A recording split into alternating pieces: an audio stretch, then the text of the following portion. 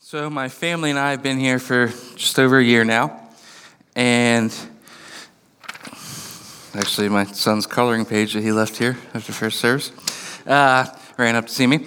But we've been here for just over a year now, and when we first got here, we're talking to you guys, getting to know you, and pretty quickly, a good bit of you learned that my wife has some musical abilities and giftedness, and was a worship leader at the church we came from before, and obviously since has been involved with our worship team here and been able to serve here.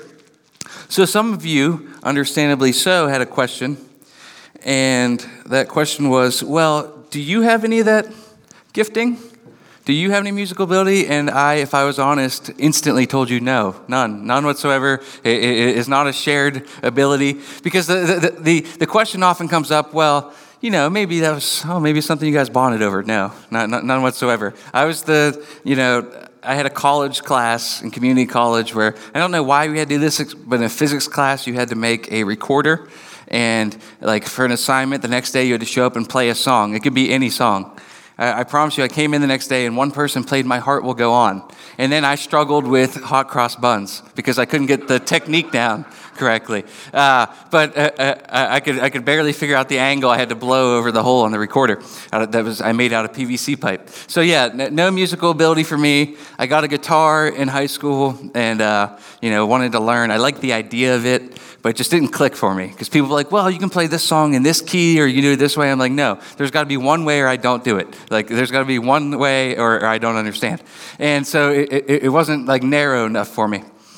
So just never became a thing. But when my wife and I got married, one of the first houses we lived in before we had kids had a pretty big spare room. So we took the drum set that she had growing up out of her parents' house and put it in there. I was like, oh, cool. I never had a drum set before. So, I started messing around with that.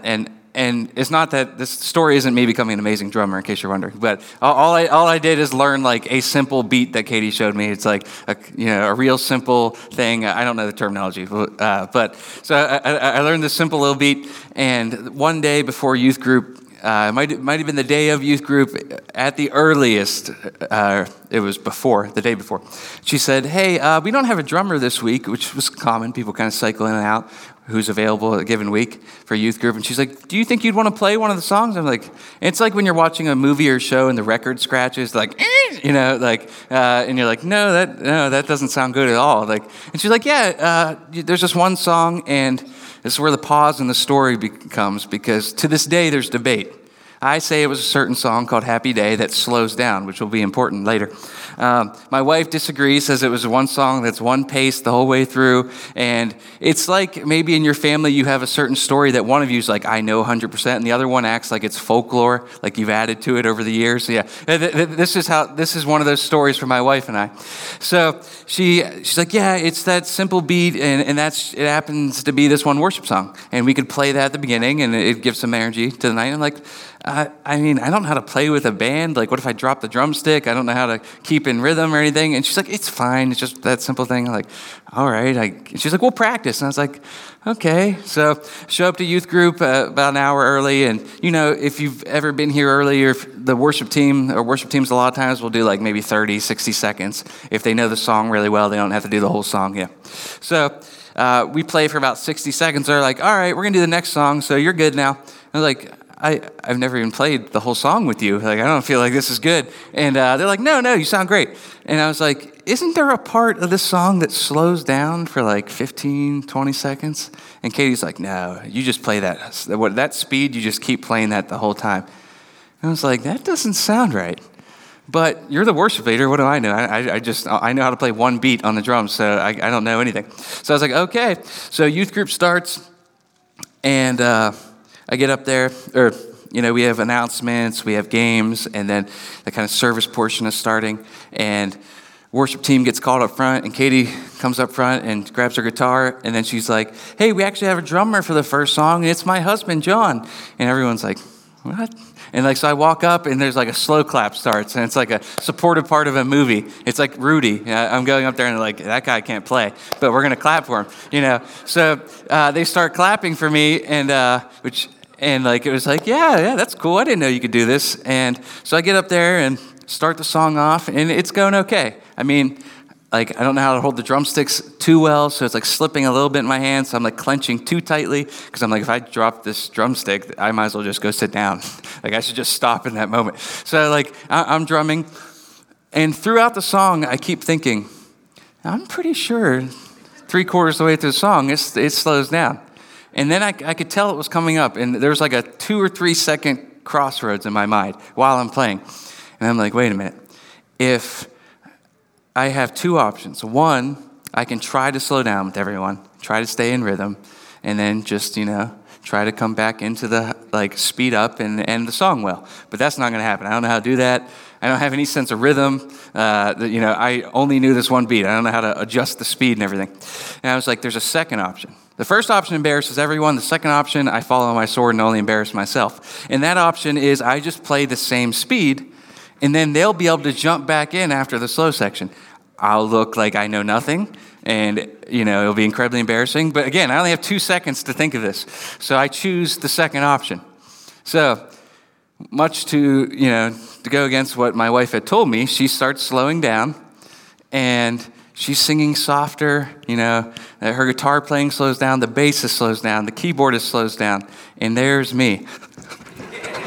Just playing at the same speed, thinking the whole time, like, I said the song slows down. I literally look at Katie, and she's not looking at me. She's singing, but I'm looking like, you did this to me. This is your fault.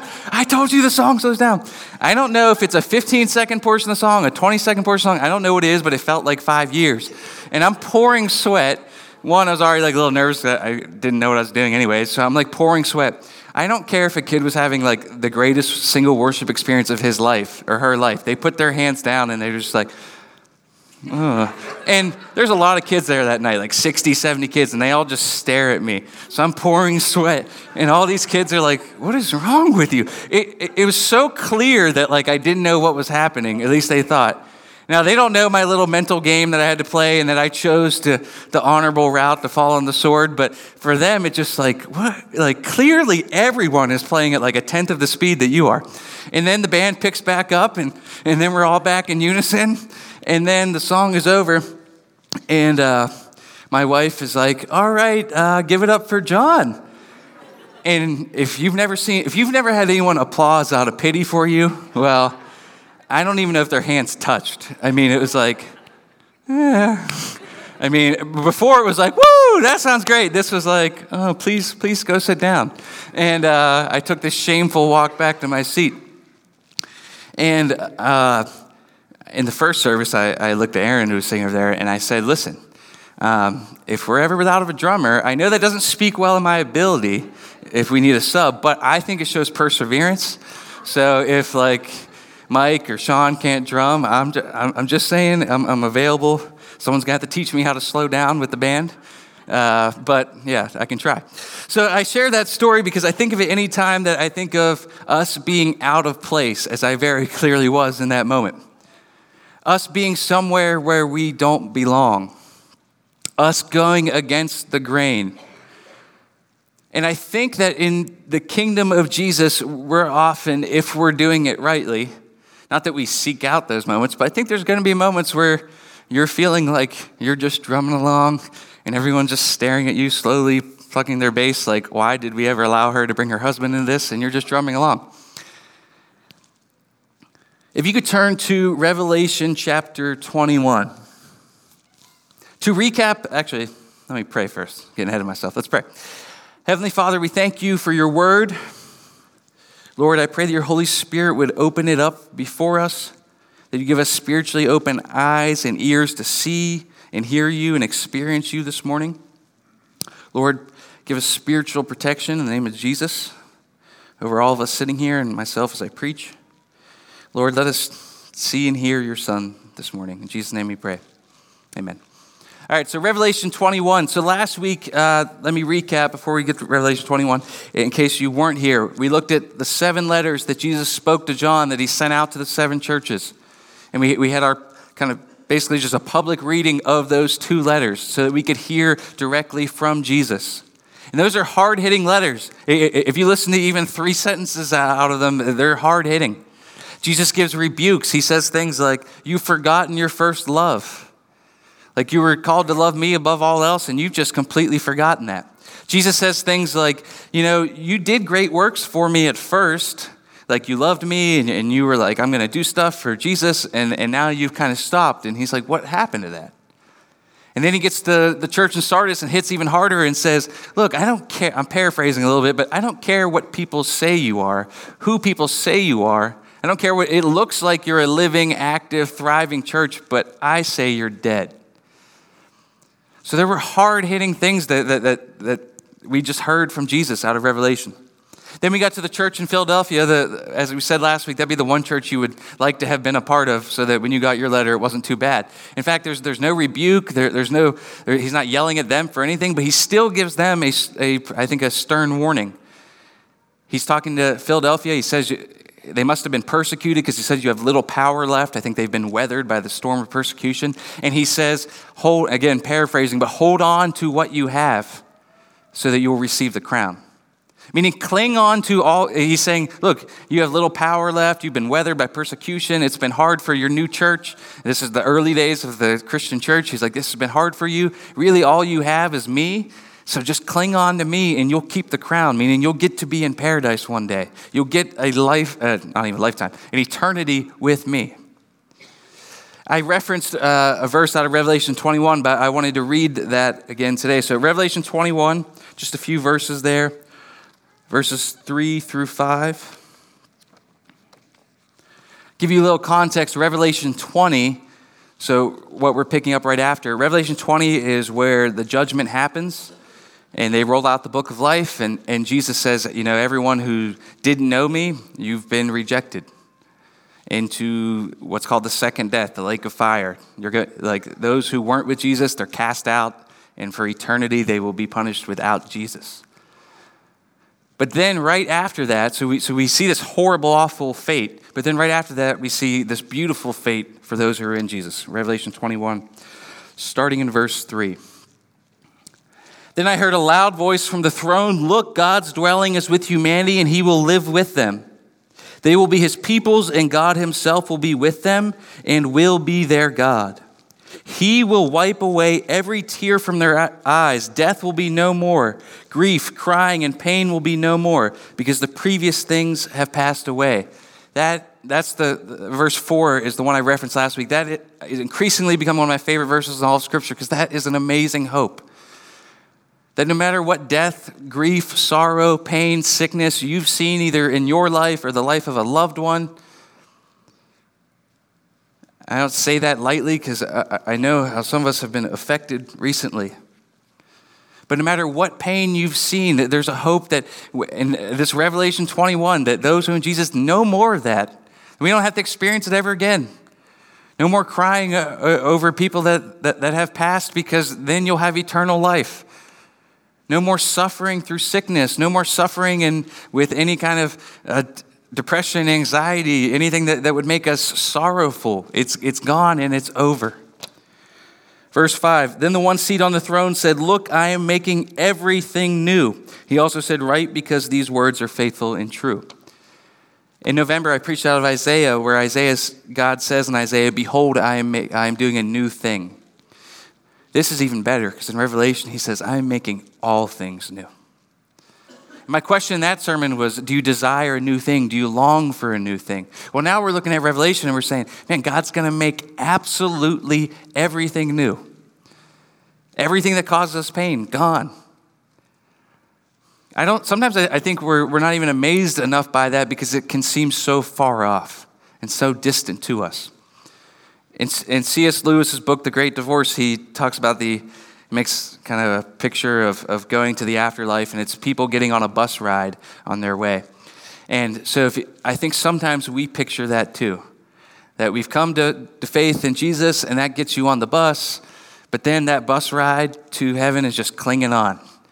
And you're hitting potholes, you're swerving, and you're holding on to the strap on top of the bus, and you're like, I just got to make it. I'm afraid that sometimes we know that God does a supernatural work to bring us into his kingdom, but we forget about the supernatural works he can keep doing now. Sometimes you might look at Revelation 21 and look, you can be honest with yourself. Maybe you look at that and that frustrates you. I mean, you shouldn't leave yourself in that frustration, but you can be honest if you look at that and be like, well, what does that do for me today? What does that do for me now? What about the sorrow and the grief and the death and the sickness that I've experienced or people around me have experienced, those that I love have experienced? What does that do for today? See, the kingdom isn't just a future thing, but our hope is and our trust is, and what gives me hope is that the kingdom exists in this very moment. Maybe in a way that we quite haven't taken seriously enough. This kingdom exists right now, not just in the future, not just in Revelation 21, but in this very moment. If you can turn to Luke chapter 4. We're going to see the biblical basis for this, for the existence of this kingdom. We're going to see the very moment that this kingdom gets rolled out. Luke chapter 4, starting in verse 14. Then Jesus returned to Galilee in the power of the Spirit, and news about him spread throughout the entire vicinity. He was teaching in their synagogues, being praised by everyone. He came to Nazareth, where he had been brought up. As usual, he entered the synagogue on the Sabbath day and stood up to read. The scroll of the prophet Isaiah was given to him. And unrolling the scroll, he found the place where it was written, "The Spirit of the Lord is on me, because he has anointed me to preach good news to the poor. He has sent me to proclaim release to the captives and recovery of sight to the blind, to set free the oppressed, to proclaim the year of the Lord's favor." I'm going to read those two verses again. Remember, this is Jesus literally just opening the Isaiah scroll and preaching and reading it. "The Spirit of the Lord is on me, because he has anointed me to preach good news to the poor. He has sent me to proclaim release to the captives and recovery of sight to the blind, to set free the oppressed, to proclaim the year of the Lord's favor." He then rolled up the scroll, gave it back to the attendant, and sat down. And the eyes of everyone in the synagogue were fixed on him. He began by saying to them, "Today as you listen, this scripture has been fulfilled." Sometimes we can gloss over when Jesus says something pretty profound, because we're like, that's Jesus. He just says things. And yeah, they're crazy. They're pretty out there and radical. Or yeah, Jesus says kind of weird things that people don't say every day. Like most people don't get up, read something, and say, "Today this has been fulfilled," and then go sit down. Sometimes I feel like, we can think like Jesus is like Yoda. He just talks a little bit differently than everyone else, and we just accept it. And then we read it, and we're like, that's what he does. And we can kind of gloss over how profound this is. So in order to understand, we need to build up a little bit of what's happening there. So you have to picture yourself as a first century Jewish person going to the synagogue. And you're going there, you go there every week for Shabbat. We call it Sabbath today, but for them it'd be Shabbat. You go there for Shabbat, and you show up, and what usually happens is there's a series of prayers. One is the Shema out of Deuteronomy, and then you read from the Torah, the first 5 books of the Bible, and someone else reads from another writing, usually a prophet, so here like Isaiah, and then someone comments on it. So you do this every week, every Shabbat, much like going to church, but there's a key difference. There's a key difference between you going to church today and them going there on Shabbat. When they walk in, they don't see a cross. No one has a cross necklace on them. No one has any sort of cross anywhere. Because remember, in that moment, a cross was still just that guy on the hill that Rome wanted to make an example out of. It was just something used for public execution so that you remembered what Rome would do to you if you stepped out of line. So you show up and you read and you pray every week, and you're longing for this Messiah to show up. You used to have your own country that was yours, and now that doesn't exist anymore because Rome has taken over, and they'll let you do your own thing to some degree. They let you worship your God to some degree, but ultimately, they're in charge, and they constantly remind you what happens if you cross their lines. So you show up and you pray and you're longing, and I would imagine this would be a familiar verse to everyone in the synagogue, what Jesus reads out of Isaiah 61, which was a prophecy about the Messiah that is to come. So you hear that, and maybe you've heard it before, and you're sitting in the synagogue, and you're like, probably thinking, man, if God would just send this Messiah already, that'd be amazing. And remember, some of them think that the Messiah was going to come in, overthrow Rome, and reestablish a dominant Israel. Not everyone, but a lot of people thought that. And yet Jesus gets up, reads this, simply says, "Today this has been fulfilled in your hearing." And the same people that were longing for Messiah get so angry, you'll see later in the passage, if you go and read it, they run him out of the synagogue. They run him towards a cliff because they want to throw him off a cliff to kill him because what he has said is he is God. So the question might become, well, why now? Why is it just that in Luke 4 the kingdom gets rolled out? This has been called Jesus' inaugural address. So just like a president next year in 2020, whether it's President Trump or someone else, regardless if it's a re-election or a new election, there's an inaugural address. Someone lays out 4 years plan. This is what they hope to accomplish. This is what my government is going to accomplish. This is what we're going to do. Sometimes they hit the mark. Sometimes they fail terribly. This isn't what Jesus is doing. He's not getting up and saying, hey, over the rest of my 3 years in ministry, I hope to accomplish this. He's saying, no, in this very moment, today, when you're looking at me, you're seeing me, you're hearing me, the kingdom starts now. And the question could be, well, why not before? They literally had a kingdom with a king that God established in the promised land. They had a temple. They had some prosperous years. So why wasn't Israel in the Old Testament God's kingdom like Jesus has laid out? There's one big difference: presence. The presence of God was limited before to the temple, and now it is walking around in the God-man Jesus into a sinful world to be with us. That's the big difference. See, Jesus comes and he sets up this kingdom that if you were with Jesus, that you live in currently. But what I'm afraid of we don't catch sometimes is how different we're going to have to be. How much we're going to have to play the drums even though we're embarrassed. Because this is an upside down kingdom. This is a kingdom that obliterates every expectation of what a government should do. Obliterates expectations of how you should carry yourself. I wrote a list of some things, by no means an exhaustive list, but some differences between man's kingdom and God's kingdom. Man's kingdom cares only about your status and pre-existing qualifications. God instead speaks his plans to a child. A young Samuel, God tells him what he's going to do. Now, he's not the only one that God speaks to, but God viewed that child as worthy of hearing this. Man's kingdom tells you to be independent, to pull yourself up. The kingdom is highly concerned with both appearances and embarrassment. Jesus instead tells us that blessed are the poor in spirit. In fact, he tells us that we are called to be so humble and so dependent instead of independent that we must have faith like a child, or we don't enter the kingdom. There's not too many ways that the world's going to tell you to act like a child, as if that's a good thing. Man's kingdom will be impressed by your accomplishments for yourself. People will be impressed by how much money you can make and how well you can build up your life. But Jesus instead says, hey, don't store up for yourselves treasures on earth where moth and rust destroy. In fact, he goes on to say elsewhere, you cannot serve both God and money. And these are just snippets of Jesus. But man's kingdom tells us to go for what you want in life. We're told that we only have one life and that we need to enjoy it for ourselves.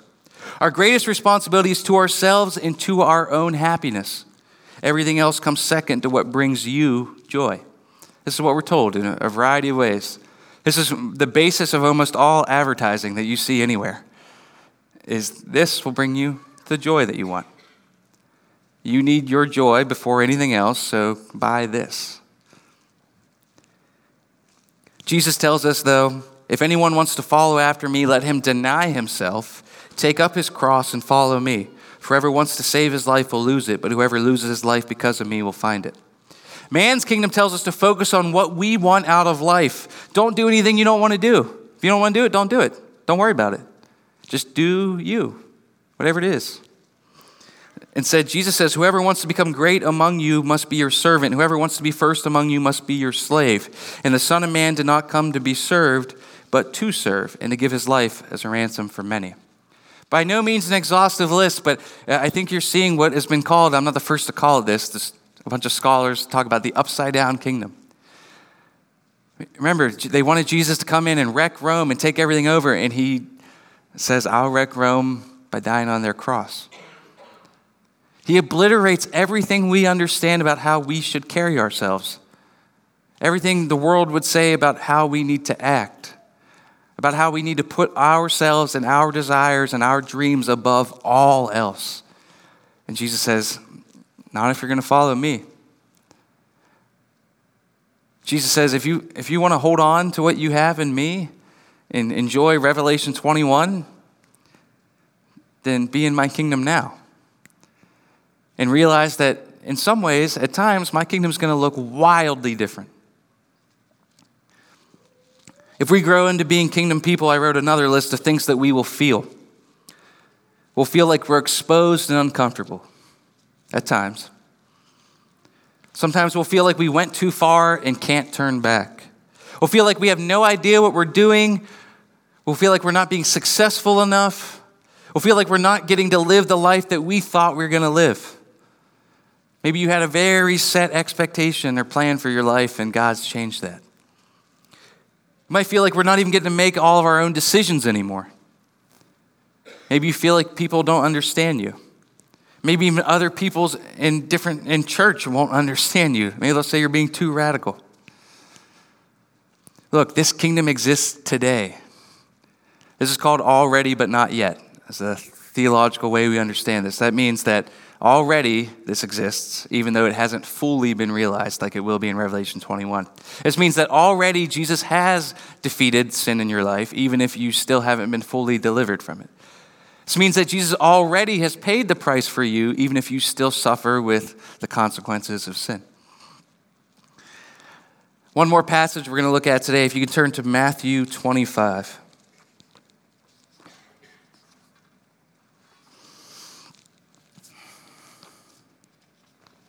Matthew 25, verse 14. When Jesus tells parables, he often says, the kingdom of God is like this.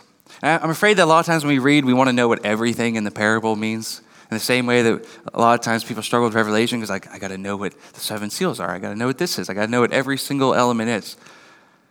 Which, not that isn't important at times, but these parables should be looked at as you look at the whole story, and then that teaches you something about God's kingdom. 25, verse 14. For it is just like, and he's talking about the kingdom of God, because he's in a chain of parables right now. So he's saying the kingdom of God is just like a man about to go on a journey. He called his own servants and entrusted his possessions to them. To one he gave 5 talents, to another 2 talents, and to another 1 talent, depending on each one's ability. Can we put that picture of talents up there? So these talents, because you might have no idea because it's not remotely the word that we're saying today, even though that word talent comes from this parable. So a talent was a big form of measurement, like a stone or a piece of metal that would be used to measure coins. So if you got a talent worth of gold or a talent worth of silver, then it would equal out on a scale to a 75-pound block of some sort. And the reason you need to know that is this is an incredible amount of money. Some people, and it's hard to do the math exactly, there's no way, but it's based on talent is like 6,000 denarii, which is a coin that you get for a day's worth of work if you're an average worker. People have done the math to figure out that 1 talent is worth an average person's 15 to 16 years worth of labor. Again, the numbers don't matter exactly, but just know that it is an incredible amount of money. All right, we can go back to the passage. The end of verse 15, then he went on a journey. Immediately the man who had received 5 talents went, put them to work, and earned 5 more.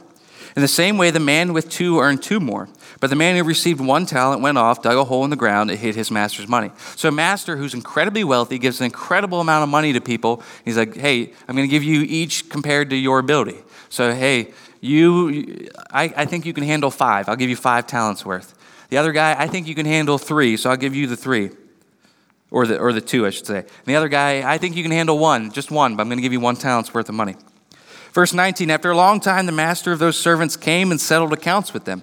The man who had received 5 talents approached, presented 5 more talents, and said, Master, you gave me 5 talents. See, I've earned 5 more talents. His master said to him, well done, good and faithful servant. You were faithful over a few things. I will put you in charge of many things. Share your master's joy. So the master in this parable is like, that's great. I gave you 5, you gave me 5 back. You doubled my money. Good job. You ran a business, you did whatever you did, you doubled it. Verse 22, the man with 2 talents also approached. He said, Master, you gave me 2 talents. See, I've earned 2 more talents. His master said to him, well done, good and faithful servant. You were faithful over a few things. I will put you in charge of many things. Share your master's joy. 24, the man who had received 1 talent also approached and said, Master, I know you. You're a harsh man, reaping where you haven't sown and gathering where you haven't scattered seed. So I was afraid and went off and hid your talent in the ground. See, you have what is yours. So this guy said, look, you're not doing any of the work. You left me with a bunch of money, and you want me to do all the work, and then you're just going to show up and get all the benefits? Like, nah. I didn't want to mess up. I know you're a harsh guy, so all I did, and this was common back then, people burying their money. He's like, I buried all your money, and it's here. At least you didn't lose any. Verse 26, his master replied to him, you evil, lazy servant. If you knew that I reap where I haven't sown and gather where I haven't scattered, then you should have deposited my money with the bankers, and I would have received my money back with interest when I returned. So take the talent from him and give to the one who has 10 talents. For to everyone who has, more will be given, and he will have more than enough. But from the one who does not have, even what he has will be taken away from him. And throw this good-for-nothing servant into the outer darkness, where there will be weeping and gnashing of teeth. Weeping and gnashing of teeth is a phrase often used by Jesus in the Gospels to refer to hell, to refer to not being with Jesus. It's a place where people weep and gnash their teeth. So Jesus says, look, I gave it, like it's like if I gave you a bunch of money and you did something with it according to your ability, and I came back and after a long journey, and I was like, how did you do? And you're like, well, I doubled it. And he's like, that's great, share in your master's joy. But what he's clearly telling us is like, you don't want to be the one who's like, it was cool that you gave it to me. I didn't want to mess anything up, so I just buried it and kind of left it there. I gave you seashells as you walked in today. You might be wondering why. We can put that next slide up. I gave you seashells because last week I talked about reading a book that really impacted me. I talked about a Christian book that I read as a new believer, and I talked about how it introduced me to Revelation 3:16, which I don't know, either I had never read it or I hadn't read it since I was a little kid and didn't really understand. And it wrecked me, and it made me go before God and say, like, God, and you said, for you are neither hot nor cold, or you're lukewarm, I'm about to spit you out of my mouth. Well, I don't like that. So what can you do? Well, as a new believer, there's a series of things that wrecked me like this. I was seeking out teaching online as much as I could, and you got to be careful with that. It's a good time to say, I think your first responsibility is to go continually the Word to feed yourself. Second, I would say the local church, where people that actually know you and can interact with you can guide you. And a probably pretty distant third is teachers that you've never met, who you can listen to. But it can be helpful, but I think we need to keep that list in order. So, I was thinking, like, I'm hearing sermons, and I'm starting to learn some things, but there's still a bunch of things I just don't understand. So I start reading Francis Chan, like I mentioned last week. I stumbled upon John Piper, who's in this picture here. And this sermon from John Piper has become an incredibly famous sermon. It's called Boasting Only in the Cross. It's on YouTube. You can look it up. And he's speaking at a Passion conference. This conference still exists. Thousands of people go to this every year. This was early in it. He's speaking to roughly 40,000 college students outside one day. He gets up there. He doesn't look like a youth speaker. Like, he's in his 50s already at that point. Doesn't look like someone the stereotypical, like, high energy youth or college speaker that you'd bring in. He gets up there and he prays in a pretty incredible prayer. He asks God that you would grant me a prophetic word that would have a ripple effect to the ends of the earth and to eternity, which is a prayer that God has answered. Not only because it wrecked me, but I found blogs online, I found videos where people talk about the seashells they keep on their desk because of this sermon. There's people that talk about how they're missionaries now because of this sermon.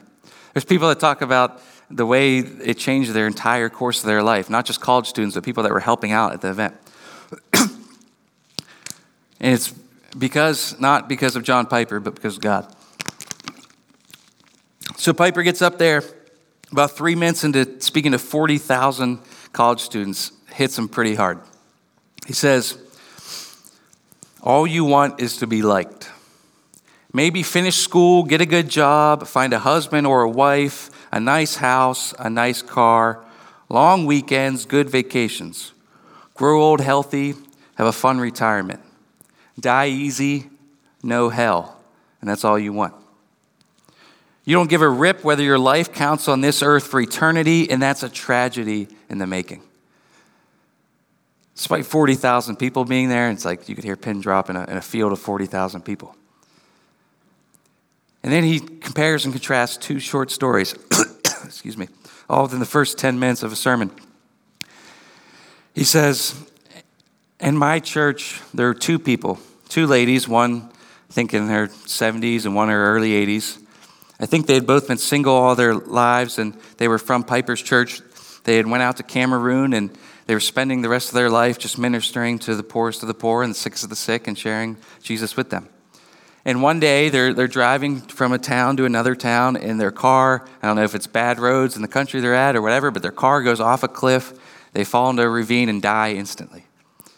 And he asks to these 40,000 people, and he asked to his church, he says, is this a tragedy?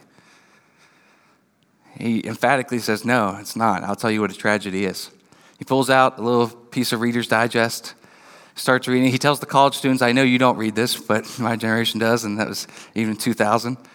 He starts reading a story about two people that retired in their 50s and moved to Florida, Punta Gorda, Florida. They moved there. In the articles about what they spend their days doing. And it says that they bought a big boat, they go around, they hang out on the beach pretty much every day, they play softball with some friends, but mainly they collect shells, seashells. And the way the article puts it is that, man, that's amazing. Imagine spending pretty much every day just doing that. And Piper looks at these people and he says, that's the tragedy. And his actual quote is, as the last chapter before you stand before the creator of the universe to give an account with what you did. Here it is, Lord, my shell collection. Look, Lord, my shell collection. And I've got a good swing and look at my boat. God, look at my boat, God. Again, you can hear a pin drop on 40,000 people. He goes on to end that part of the sermon saying, don't waste your life. Don't waste it.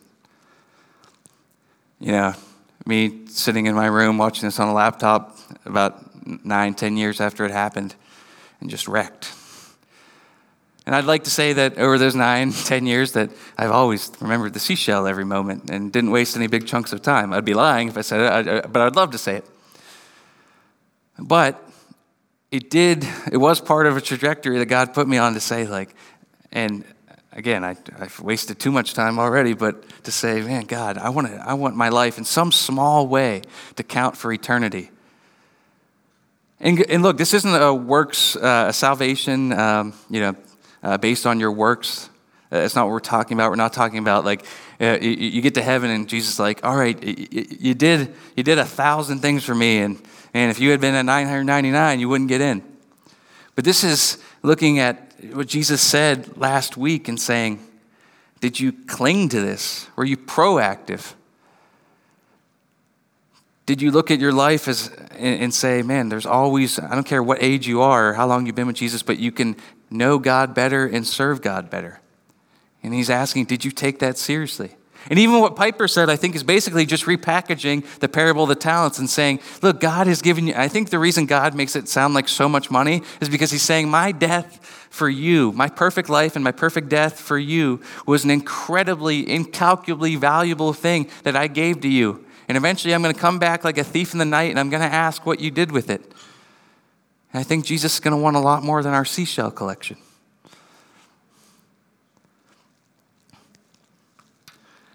The very best thing we can give people, whether it's in church on a Sunday, whether it's a kid zone or a youth group, whether it's in your house hanging out with people, whether it's you're at work and you're just interacting with someone as part of your day, the very best thing you can give people is God's presence. And look, I enjoy a lot of other parts of youth ministry, like big games and high energy stuff, and I think it has an important role and gives people a comfortable space and invites people in and lets them know that they belong and that God loves them. So I think that can be even part of worship too. But the primary thing that we can give people is God's presence. And people, the only way we're going to be attractive as far as helping the gospel spread is people coming into interactions with you and saying, and they belong to something different. They belong to some sort of upside down kingdom that does life a lot differently than the world tells me to do it. And that's the question that I keep asking myself is when people interact with me, do they get a sense of God's presence? Have I sought God enough myself that they see God when they talk to me? So look, we can spend a lot of time on different programs and organizing different things that aren't bad. That I'm not even saying they're unimportant. But if we miss out on just introducing people to God's presence, look, there's a bunch of organizations out there, secular organizations that, again, aren't bad, but they're going to outspend us. They're going to out-entertain people. They're going to be more organized. They're going to do everything that we want to do better. Ultimately, eternally, the only thing the only thing we have that we can give to people is to introduce them to God's presence. So that we can have a prayer like Piper did that day, that message would have a ripple effect to the ends of the earth and to eternity. Look, you may never have a chance to speak to 40,000 people, but you can keep bringing yourself to Jesus over and over and saying, God, I want to show up someday and have a little bit more than seashells in my hand.